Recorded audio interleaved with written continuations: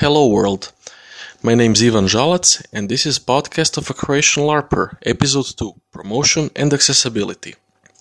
I was interviewed for a radio show today called Prozoru Digitalno, which will be emitted in 1 week, next Tuesday at 1 p.m. on Croatian Radio 3. And some of the questions caught me a bit unprepared. So one of them is about promotion of our LARPs. How do we promote our LARPs? Didn't catch me unprepared. I started to answer, but at the moment I realized I don't really have an answer to that. I only have excuses of why aren't we doing it right, or why aren't we more successful? What are the reasons that our LARP population is so low? Why cannot we be faster? And then it got me thinking about several things we might be doing wrong and what could we do better. The other question was about accessibility. How do you get to a LARP in Croatia? And that also got me thinking. The accessibility might be based on potential LARPers contacting the organizers. Well, that's the usual way how we did it. So we just tell people, contact us on Facebook, or send us an email, or give us a call, or come to a meeting, or something. And it doesn't always work as the most friendly thing we could do. I mean, there should be an easier, friendlier, non-threatening way that people could get to know about LARPs. That people could get introduced to LARPs. And that's where we get to the promotion. Well, in reality, very, very few people in Croatia are promoting LARPs. They're usually the head guys for their LARPs, and most of the promotions is done on conventions and word of the mouth. On conventions, there have been some chamber LARPs, which have been done by Lateralos organization, and there have been some combat demos which have been done by Ognjeni Mač Association. And they attract different crowds, each of them, and they have different accessibility requirements.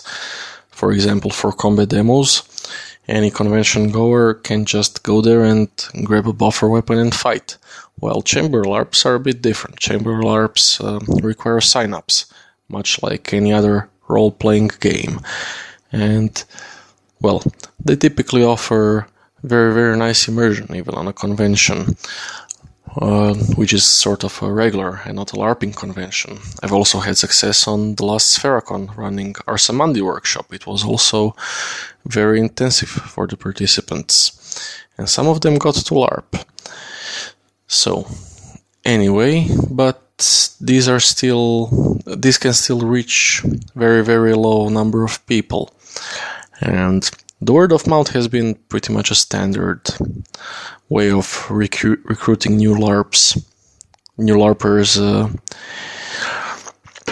more or less regularly. So we get these new people are LARPing, and most of them eventually get 2 or 3 friends with them. Some people fall out, and that's the basic rotation. But Croatian LARP growth has mostly been sustained by the word of the mouth.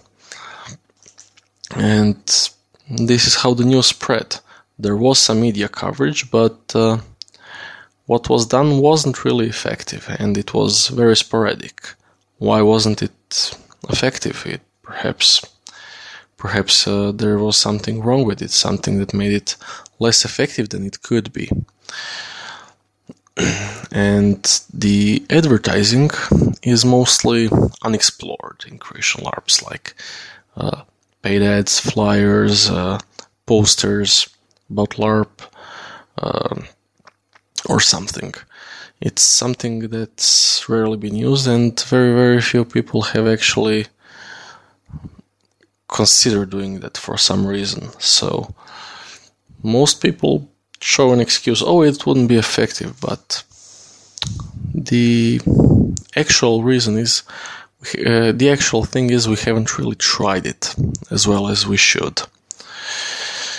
One of the problems of so-called problems often said that would happen by the existing LARP structures is too fast growth.